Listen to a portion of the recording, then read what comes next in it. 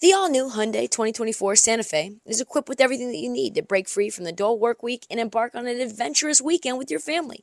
The all-new Hyundai Santa Fe's features, like available H-Track all-wheel drive, standard third-row seating, available dual wireless charging pads, ensure that you can take on any adventure. Available H-Track all-wheel drive so you can take on the dirt trails and kick up some mud. Standard third-row seating so your whole family can experience the thrill together. Available dual wireless charging pads so no one gets stuck in the great outdoors with a dead phone. I've been so pumped to take a couple of friends with our road bikes to some of the trails nearby, and now I can bring the entire crew, my dog, and all of our gear with that third row. Learn more about the new Hyundai Santa Fe at HyundaiUSA.com. Call 562-314-4603 for complete details. This episode is brought to you by Progressive Insurance. Whether you love true crime or comedy, celebrity interviews or news, you call the shots on what's in your podcast queue. And guess what? Now you can call them on your auto insurance too with the Name Your Price tool from Progressive. It works just the way it sounds. You tell Progressive how much you want to pay for car insurance, and they'll show you coverage options that fit your budget. Get your quote today at Progressive.com to join the over 28 million drivers who trust Progressive. Progressive Casualty Insurance Company and Affiliates. Price and coverage match limited by state law. You're tuned in to Heat Check with Trista Crick. On this episode of the Heat Check, we have a special interview with one of my favorites, Keith Smith. Keith is a senior writer at Spotrac, or Spotrac, one of my favorite NBA websites that I don't know how to pronounce, as well as a Celtics insider. Keith joined me and my co-host PJ Glasser on BetMGM tonight. On a recent episode, we discussed the Trailblazers, of course, Miles Turner, why he may actually not be on the move, how Malcolm Brogdon symbolizes the new NBA, fascinating conversation around that, what's going on with Kawhi Leonard, and why the Wolves might be the latest team to be taken by Trader Danny. One of my favorite interviews this season, Nick, so do me a favor. Let's drop that beat.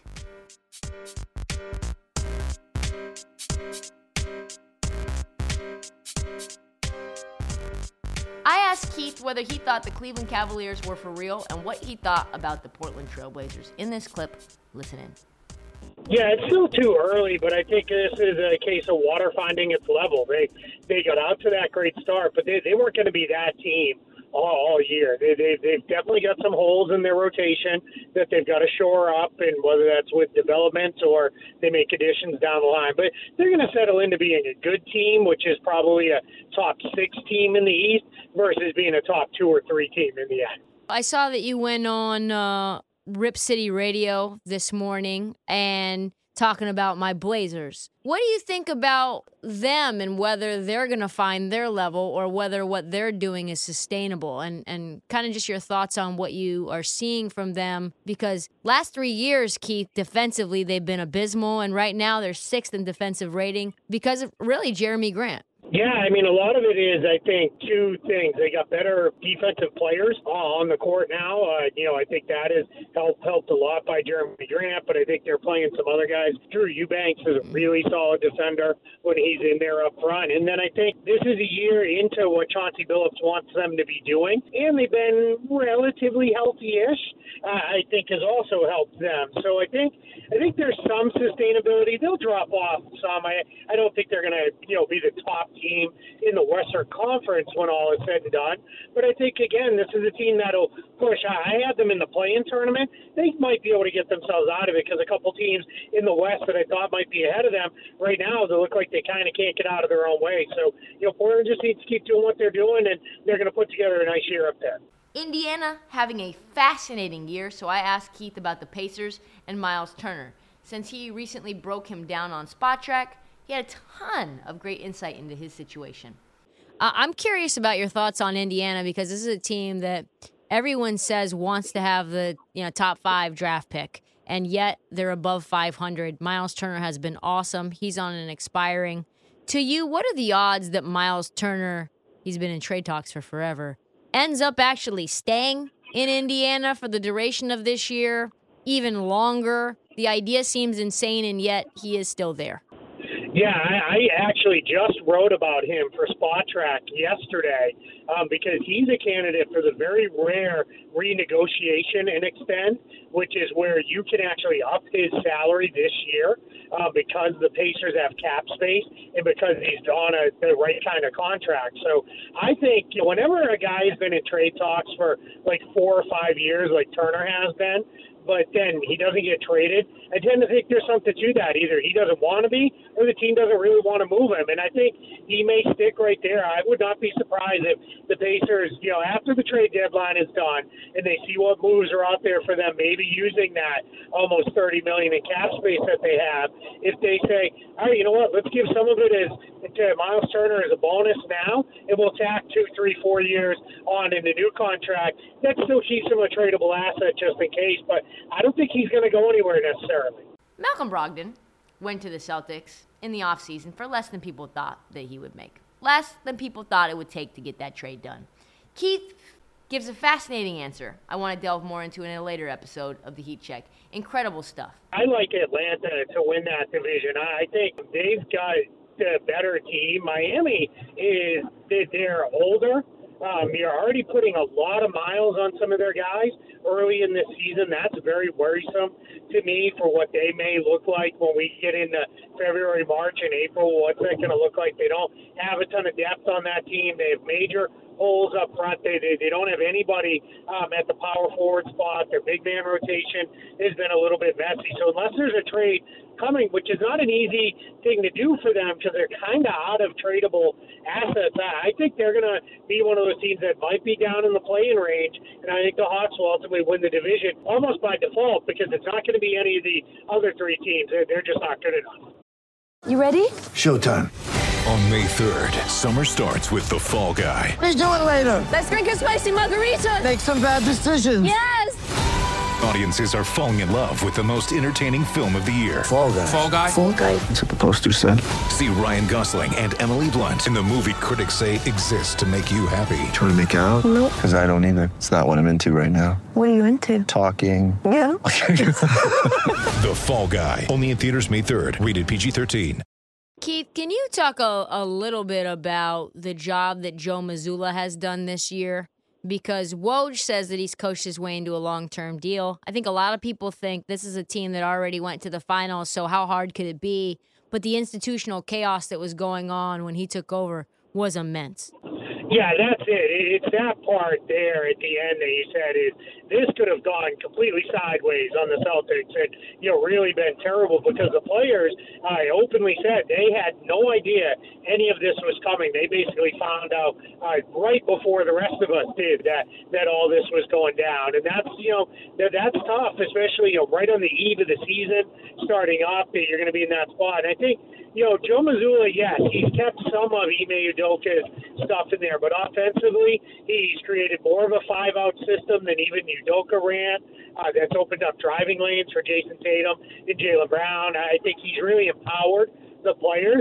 And what he's also done is he's kind of said, hey, these are my rotation guys. I know who my 8, 9 guys are, but the rest of you guys, 10, 11, 12, 13, you better be ready because we know we've got a couple injury-prone guys. When we come to you, you got to be ready to go, and that's what we've seen here over the last couple weeks with like Peyton Pritchard and Sam Hauser and Luke Cornett. Those guys have been able to step in and really do some stuff, and they're playing really good basketball, and they're going to get Malcolm Brogdon back. Looks like tomorrow. Marcus Smart probably only a couple more games away, and then eventually Robert Williams is going to return. That's when I think you'll see the defense take off as well. In your travels of covering the league, I've heard some things just kind of whispers about that Malcolm Brogdon. You talk about, just guys that are injury prone. Something that I heard, whispers about is that when Malcolm Brogdon gets injured, it doesn't really matter how injured he is. He will miss time because he's that careful about his body. Is that something that's like pretty normal across the league? Is there a wide disparity? Have you heard this? Just kind of curious about that in general and how GMs think about players. Yeah, I have heard that as it pertains to Malcolm Brogdon. I think there's a reason why the Celtics got him for as low of a price as they did, which I think, when you just look at the player and the talent, it was like, wow, the Celtics really stole him. But when then you look at it, it's like, this is a guy who plays, 40, 50 games in some years, and that can be tough to work around. And I think for Boston, the idea was, we have Derek White, we have Marcus Smart, we have Peyton Pritchard. Hey, if he needs a week off to recover from what seems like maybe a minor injury, we go. And that's becoming more prevalent around the league with players. I think players are looking at this and saying, hey, I don't want to have a 8-good-year career. I'd like to have a 10, 12-good-year career. And the way they're doing that is by not playing through injuries and the like. So I think that's what we're starting to see a little bit here is some of these guys are taking a little bit more time to make sure, hey, I'm not going to come back at 90, 95%. I'm going to be 100% before I retake the ball. Keith, you talk about guys playing through injury and not having injury-prone guys on a team. What is happening with Kawhi? Because he was supposed to be ready to go a lot earlier, and with all the hoopla in L.A. and Brooklyn and Boston, Kawhi and his status is completely flown under the radar. Yeah, absolutely. I think the challenge with Kawhi Leonard is when the Spurs traded him after he missed all of those games with them, they traded him to the Raptors, and the Raptors really kind of said, hey, we're going to put you on a full-on maintenance plan, make sure we have. What came out at that time was he wasn't dealing with a quad injury. It was a quad condition. And they said openly, this is going to last for the rest of his career. And I think what we're really looking at now is you're seeing the kind of totality of that, plus the torn ACL, adding up to being a guy who, when he feels something, he's not going to push to get back out there till he feels like he's ready. And I think for the Clippers, they're still kind of playing, hey, we have bigger goals. It doesn't really matter winning games in November for us. We want to be winning games in May and June. And I think they're content to kind of make sure, let's get him back. My worry is he going to come back for a week and then need to miss another month? Because if that happens, now all of a sudden that changes the whole upside on the Clippers. And for what it's worth, I thought they were going to be in the NBA Finals this year. Finally, I asked Keith about whether he thought the Rudy trade in Minnesota was going to work out long term. Hint, he's not optimistic. Minnesota, I think, I kind of, with the Clippers, I thought they might get off to a little bit of a slow start just because I obviously didn't think it'd be quite to the extent of time Kawhi's missed, but I thought he might miss some time. Paul George, John Wall coming back after a year away. I thought they might just take a little bit of time to get going, but Minnesota just looks, they look like a mess.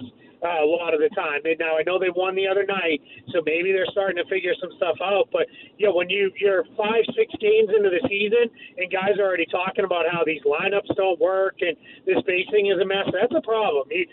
That's normally kind of reserved for, 30, 40 games into the season kind of conversation. So I'm a little bit worried about what they are. And I got to start to wonder if it all falls apart there. Did Danny Ainge, like he did with the Celtics when they made the trade with the Nets, did he outsource his tank job to another team and lets them do it, and he builds his own roster the way he wants to in Utah? Yeah, that's a fascinating point. Chess, not checkers, when it comes to Danny Ainge. Yeah, he really can be, in that position. And I think, too, what I learned covering him for years with the Celtics is Danny Ainge is not the kind of guy, he might bottom it out for a year, but he is not going to do a multi-year, tear down and take. He's far too competitive for that. It sounds good, I think, to him to, hey, let's have 1 million draft picks, but I think he loves the idea of, hey, if I don't have to do my own tanking, let these other teams be bad for me, and I can build a pretty good roster like he did, with Boston when he rebuilt that team kind of on the fly with Brad Stevens into what became a playoff team and then into eventually a pretty good team as they added a few more talented players. BetMGM Tonight airs Monday through Friday live from 7 p.m. to 11 p.m. Eastern Standard Time. It's available wherever you find your podcast. It's also available on demand on the Odyssey app. A million thanks to Keith Smith, my co-host Ryan Horvath, and super producer Cameron Gray, along with my other co-host PJ Glasser. That's all the time that we have for the Heat Check. Check the feed, please, for past episodes and mini episodes that drop almost every day. Do not forget to download, subscribe, and please tell your friends. And follow us on social at @ThisHeatCheck and @TristaCrick on TikTok.